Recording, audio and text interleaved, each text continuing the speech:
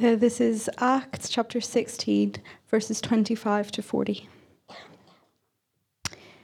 About midnight, Paul and Silas were praying and singing hymns to God, and the prisoners were listening to them. And suddenly there was a great earthquake, so that the foundations of the prison were shaken. And immediately all the doors were opened, and everyone's bonds were unfastened. When the jailer woke and saw that the prison doors were open, he drew his sword and was about to kill himself, supposing that the prisoners had escaped. But Paul cried with a loud voice, "Do not harm yourself, for we are all here." And the jailer called for lights and rushed in, and trembling and with fear, he fell down before Paul and Silas. Then he brought them out and said, "Sirs, what must I do to be saved?" And they said, "Believe in the Lord Jesus, and you will be saved, you and your household." And they spoke the word of the Lord to him and to all who were in his house. And he took them the same hour of that night and washed their wounds, and he was baptized at once, he and all his family. Then he brought them up into his house and set food before them, and he rejoiced along with his entire household that he had believed in God. But when it was day, the magistrates sent the police, saying, "Let those men go." And the jailer reported these words to Paul, saying, "The magistrates have sent to let you go. Therefore come out now and go in peace." But Paul said to them, "They've beaten us publicly, uncondemned, men who are Roman citizens, and have thrown us in prison. And do they now throw us out secretly? No, let them come themselves and take us out." The police reported these words to the magistrates, and they were afraid when they heard that they were Roman citizens. So they came and apologized to them, and they took them out and asked them to leave the city. So they went out of the prison and visited Lydia. And when they had seen the brothers, they encouraged them and departed. And so reads God's word. My name's Ben. I'm one of the leaders here. Mark and Duncan will be back with us next Sunday, and we can all be thankful for that. But in the meanwhile, if you could keep that passage open that Charlotte read for us. Charlotte did 2 weeks in a row on the reading this series that we're doing, the pre-Philippians series that we're on. So, yeah, she did a great job. Let's go there, though. Acts chapter 16. This will lead us into next week, where we will begin the book of Philippians, the letter that Paul wrote to the Philippians some years after this. Our passage this morning is a very exciting one. Lots of things happening in it, and we'll take a look at that. But first, I want us to think about values. Like, what are our cultural values? And I recognize we have a lot of different cultures, perhaps, represented here this morning. But I found a little shortcut to figure out how to define cultural values. See, I've been to Penny's, and I've been to the kids section, and a lot of those clothes that they have, the ones that don't have like dinosaurs on skateboards and stuff like that, a lot of them will have slogans, right? Slogans on them, things that encourage kids on how they should grow up. And you figure these slogans have to be pretty well in step with our cultural values, because if they weren't, well, no one would buy them, and certainly no one would put their kids in them if it was something, offensive. But what kind of stuff do we see in those shirts and those jammies and sweaters and everything else that we see? We see calls to happiness. We see calls to inspiration, following your dreams, being yourself, loving yourself, following yourself, all of these kind of things here. These are all kind of values that we want to pass on to our kids, right? Because at the end of the day, parents and, aunties and uncles and everybody, we want to see kids grow up healthy and happy. Right. Another way that we could boil that down, we could say we want them to be free to be themselves, free to live in a world without fear, and safe, free and safe. So what do we think about that? What does the Bible have to say about these cultural values? Because I don't think these values are strictly limited to 21st century Ireland. I think that these are fairly universal. We all want to be, free and safe. I want to be free and safe. I don't know about you guys. But what does the Bible have to say about this? I think the passage that we're going to look at today in Acts 16 points us to a freedom and safety that's offered in the gospel. And it's not always the freedom and safety that is, celebrated in the world. It doesn't always look the way that we would expect it. But I think we can see in this passage that it's a deeper, a more lasting, a more significant freedom, a more significant safety. And so let's take a look at that as we go. But first, let's go to our Lord and ask his help. Heavenly Father, we do thank you for your work among us. Thank you that you sent Jesus into the world to call the lost, to save sinners, and that work is still ongoing today. Lord, thank you that we are recipients of his grace And by his grace, we get to be part of that work of salvation. Pray that we would be attentive to your Spirit working among us here through your word, and that in all of this, you would be glorified. We ask this in Jesus' name. Amen. So, like I said, keep the passage open in front of you here. I want to give you the word of God, not the word of Ben. But the passage that we have this morning really gives us the story of two guys. I know there's other people in it. There's magistrates and police, and there's even Silas. Poor Silas doesn't get top billing in this story. But it's really the contrast between Paul and this Philippian jailer. All right, so you look at these two guys, and it's very easy to see Paul as the heroic figure. He's the one that we're supposed to look at and say, yeah, that's right. And, just as people, when we read a story, when we read narrative, we tend to want to identify with the heroic characters. I know I do. I look at Paul and I'm like, yes, he's brave, he's bold, he stands up under suffering, he's right there seeing God do his work of salvation. He gets to do some pretty cool things. But just like in life, sometimes we can learn as much or more from our mistakes. In a story like this, in a narrative passage like this, we can often learn a lot as we place ourselves into the position of the person who's not quite as heroic, who maybe doesn't have it all figured out just yet.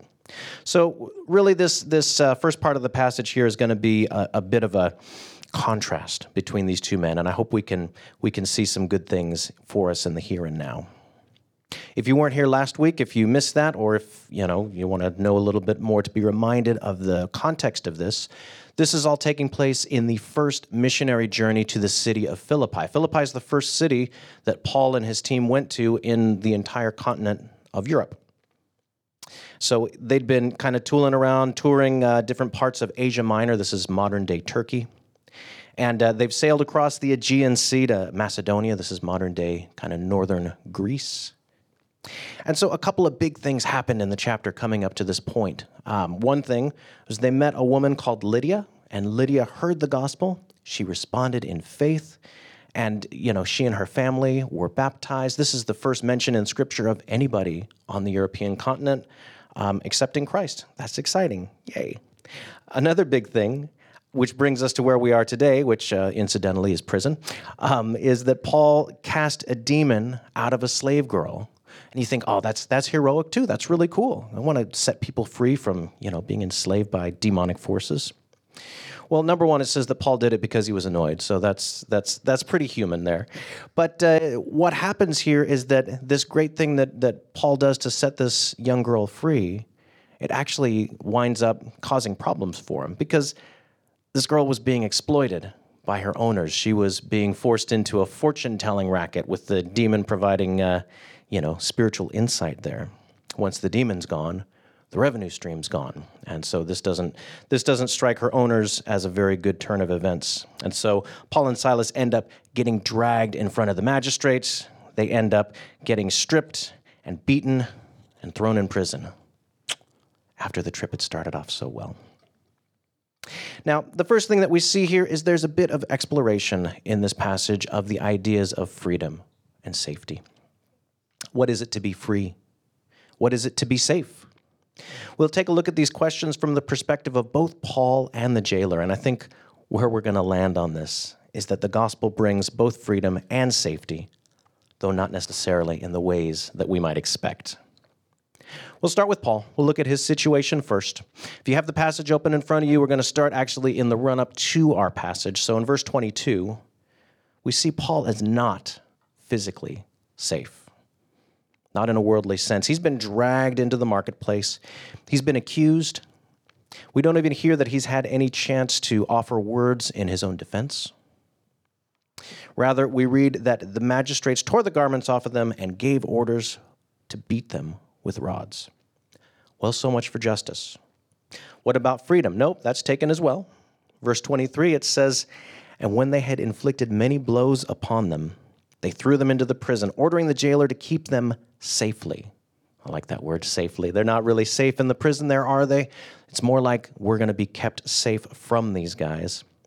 They're not safe. They're not free, at least not any earthly type of safety and freedom. But there's definitely more going on here than meets the eye. And if we pick up in our passage here, our first verse, verse 25, it says, about midnight, Paul and Silas were praying and singing hymns to God. Now, that doesn't seem to quite fit the moment, does it? I mean, if you're going to sing in prison, it's supposed to be blues. It's supposed to be with a harmonica. You're supposed to be singing, nobody knows the trouble I've seen, this kind of stuff. But truth be told, the harmonica had not been invented then. So maybe that's why no, I'm just kidding. But they're really in a bad situation, but they're singing and they're praising God and they're lifting their voices to him. And it says the other prisoners heard them. Who does that, right? Why do we see that? Well, I think that we see that this is because they're truly free in a deeper sense. They've had a stressful day. They've been tired. They've been beaten. They've been in a lot of physical pain. They're strapped to the wall.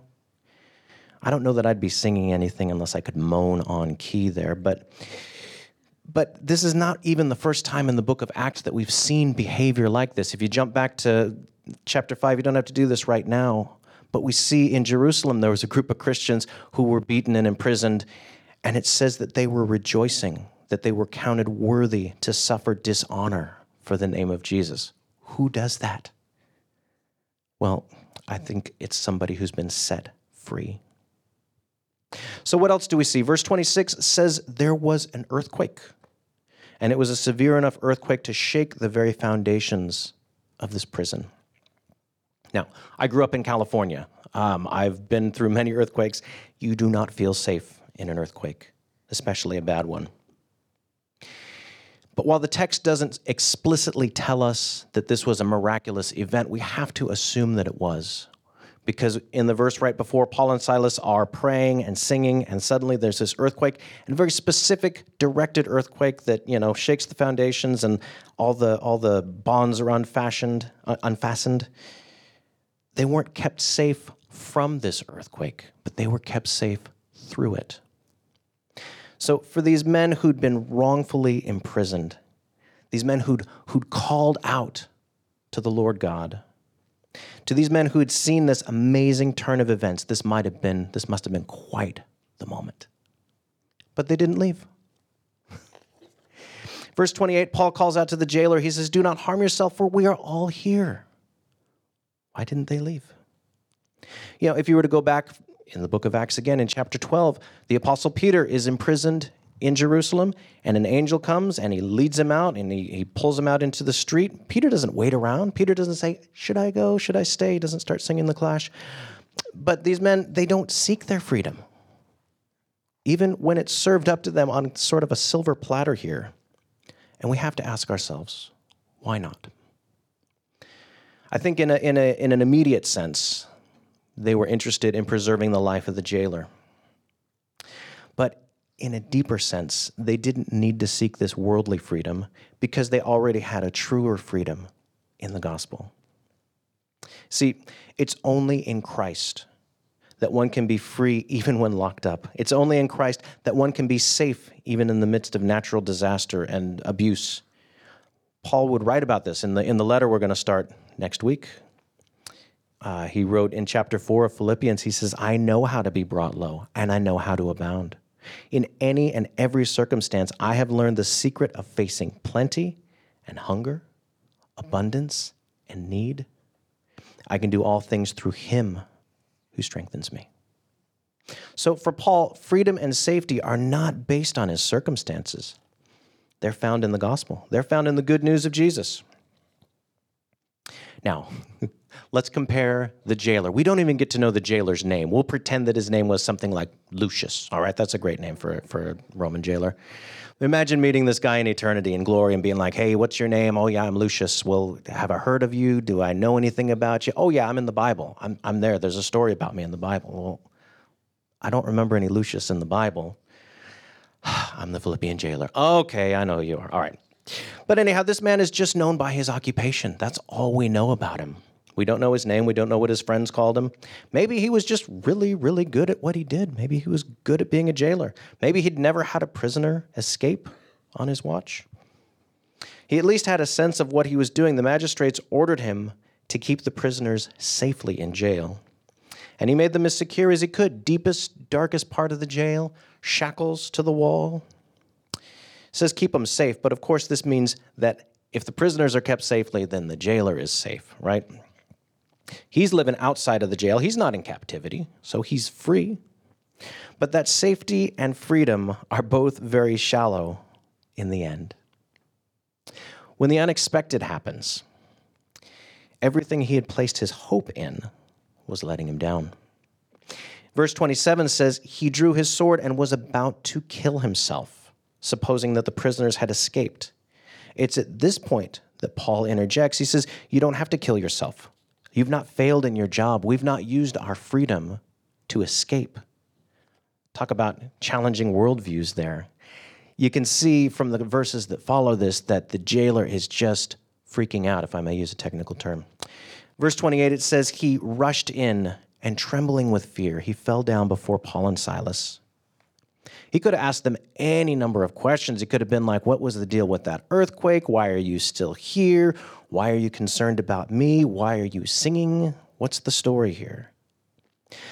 But life-threatening events can sometimes show us things about ourselves that we hadn't realized before. This jailer, who was neither free nor safe in any enduring way, asked, what must I do to be saved? I thought I was safe. I thought I was free, but I'm seeing here and now I'm not. What must I do? Maybe we have similar stories among us. Maybe you were placing your hope in something that didn't pan out. Maybe a job, maybe success, maybe a relationship. And of course, none of these things are necessarily bad in themselves. But when they become the ultimate thing in our lives, they become idols, idols of the heart. Two things we know about idols. Number one, they're not lasting. And number two, they don't satisfy. Oscar Wilde says, each man kills the thing he loves. But in this case, maybe it's the other way around. The things that we love, the idols that we love, end up killing us. And that very nearly, in a literal sense, is what happened very nearly to the Philippian jailer. I mean, I can think of times in my life where work became an idol to me, where it was more important to me to maybe be a good employee than a follower of Jesus. I didn't realize it at the time. It was subtle, just little things, little choices, little thoughts in my head. But God made it clear to me that the attitude that I had towards work was wrong. I needed to change the way that I thought about myself, my life, my work. Once I did that, I came to know that it was God, not a job, not a position, not a salary. It was God who provided for me. And in that, I became free to work hard, do my job well, but to still keep relying on God to meet my needs. It helped me to recognize that job security, being safe in my job, is not as enduring as the safety offered by a loving Heavenly Father. Freedom and safety only from the gospel. So the question for each of us is, what do we place our hope in? If it's something apart from God, even if that's something that's a good thing, it becomes an idol. It can be so hard sometimes to recognize when things are idols because there's many things that we like, many things that we enjoy in life, many things that we want in life. But when we figure out that that thing is more important to us than the Lord, it can be recognizing that it's an idol. Sometimes we only recognize it in moments of crisis.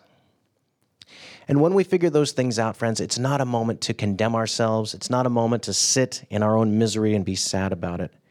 It's a time to entrust whatever that idol is to the Lord.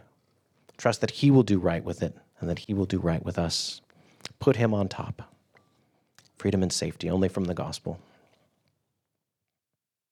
Now, going forward in the passage, we see that the jailer finds that Jesus is the way unto salvation. Yay. Paul and Silas preach the gospel to him and his family, and they believe. We see that there's immediate fruit out of this faith. They take these men out of prison, they provide them a meal, they look after the wounds that these guys have had. It's an amazing story. It's all told in the space of a few short verses. And it brings us to our second point for the morning, which is the advance of the gospel is unstoppable. Again, not always in the ways that we expect. Now, if we think about it, there's probably two main desired outcomes from Paul when he comes to a new city, right? Option A, you come to town, you meet people right away, you preach the gospel, you see people come to faith, and then you make your way to your next destination. You see that happen in chapter 17, the passage right after this. Paul goes off to Athens, not immediately after this, later on in chapter 17. Paul goes to Athens, a few people come to faith, and then the next thing you read, he's in Corinth. Great. And then option B, probably even better, he comes to town, meets people, preach the gospel, see people come to faith, and then stay on for a while and help them to organize a church, help them to grow to maturity. We see this in Corinth. He stayed there for a year and a half. That's Acts 18. We see it in Acts 19, where he stayed on in Ephesus for like 2 years, and then even later on, he sent his protege, Timothy, off to look after the church in his absence. So a lot of good stuff going on there. Both of these are great and positive outcomes for the gospel. Both of these would be what I would pray for if I were on Paul's team. But it's not what happened here. Come to town, check. Meet people, check. Preach the gospel, check. See people come to faith, check. Get the whole city into a frenzy while we get beaten and imprisoned. No, not part of the plan there. But that's how the Philippian visit went down. And because of that turn of events, this Philippian jailer and his family came to know Jesus. I don't know that there's any way that happens in option A or option B.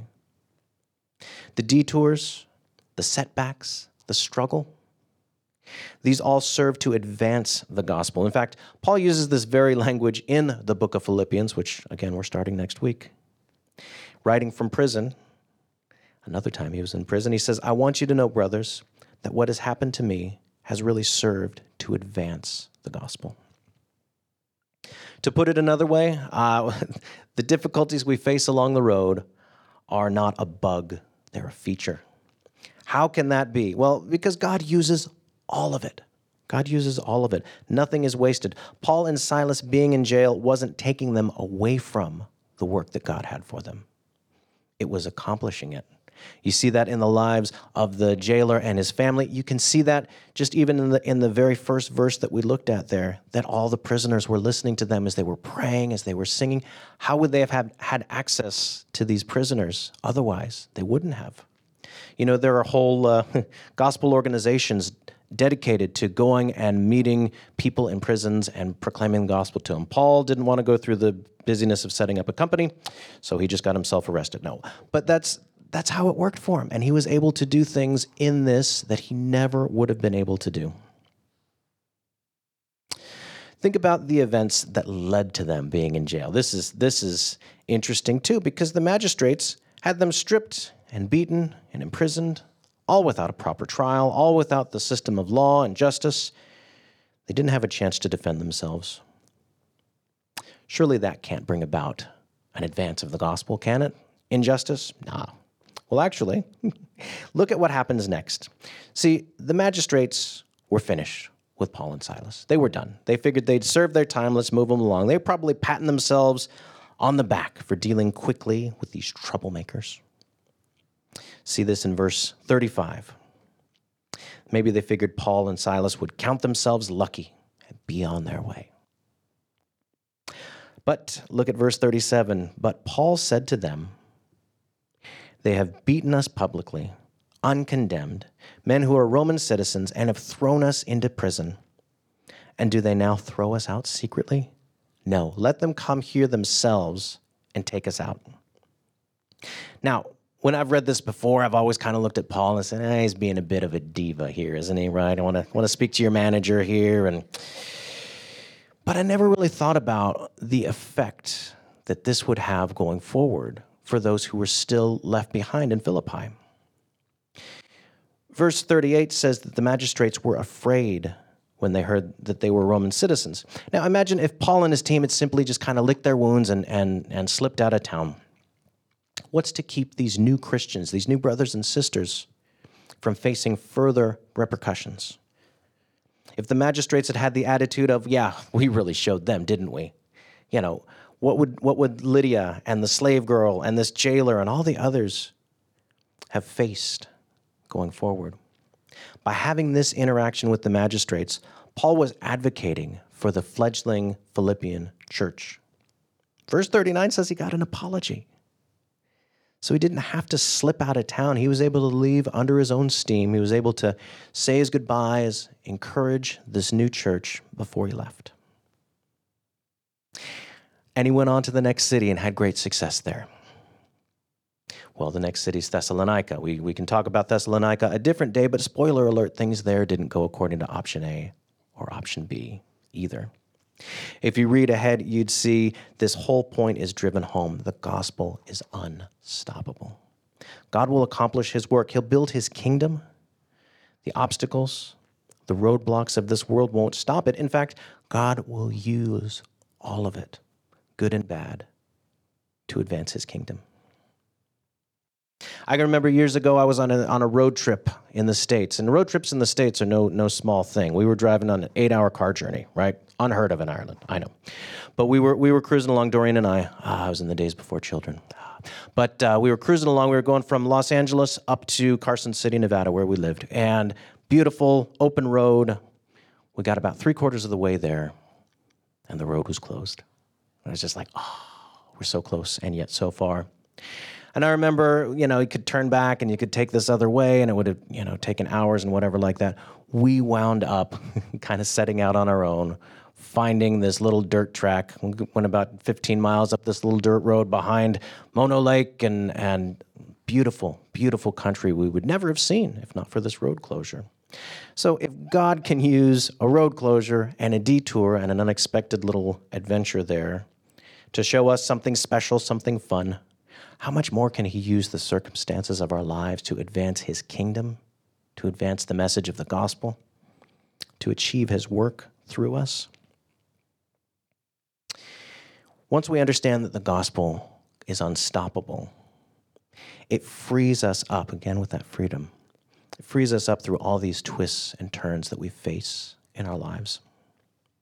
It stops us beating ourselves up even if we miss an opportunity to share with somebody, or if a gospel presentation that we give to somebody doesn't go well, because we can trust that he is able, that he is working, and his work is unstoppable.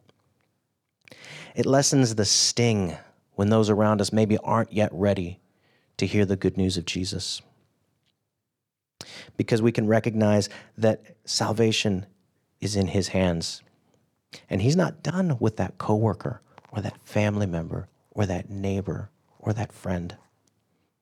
In some ways, it should give us boldness to go forward and do his work even when we don't feel ready. And it gives us maybe even a greater sense of thankfulness for our own salvation when we see that God stops at nothing and he worked out even our own salvation out of his great love.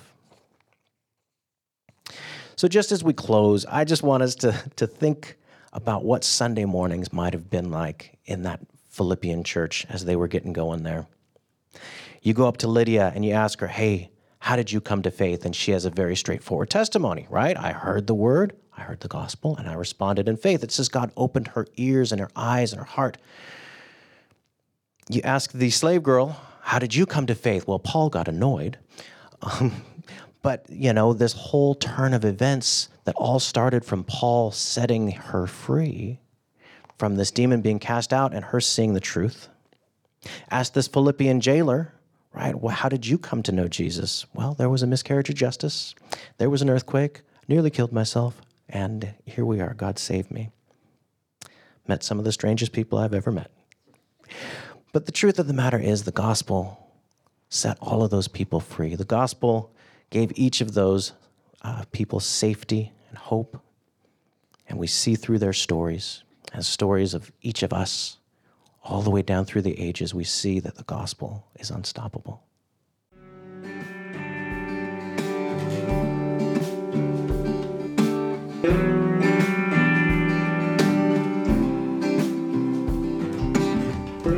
Thank you for listening to this week's sermon. If you found this helpful or want to know more about City Church Dublin, please visit our website found in the link below.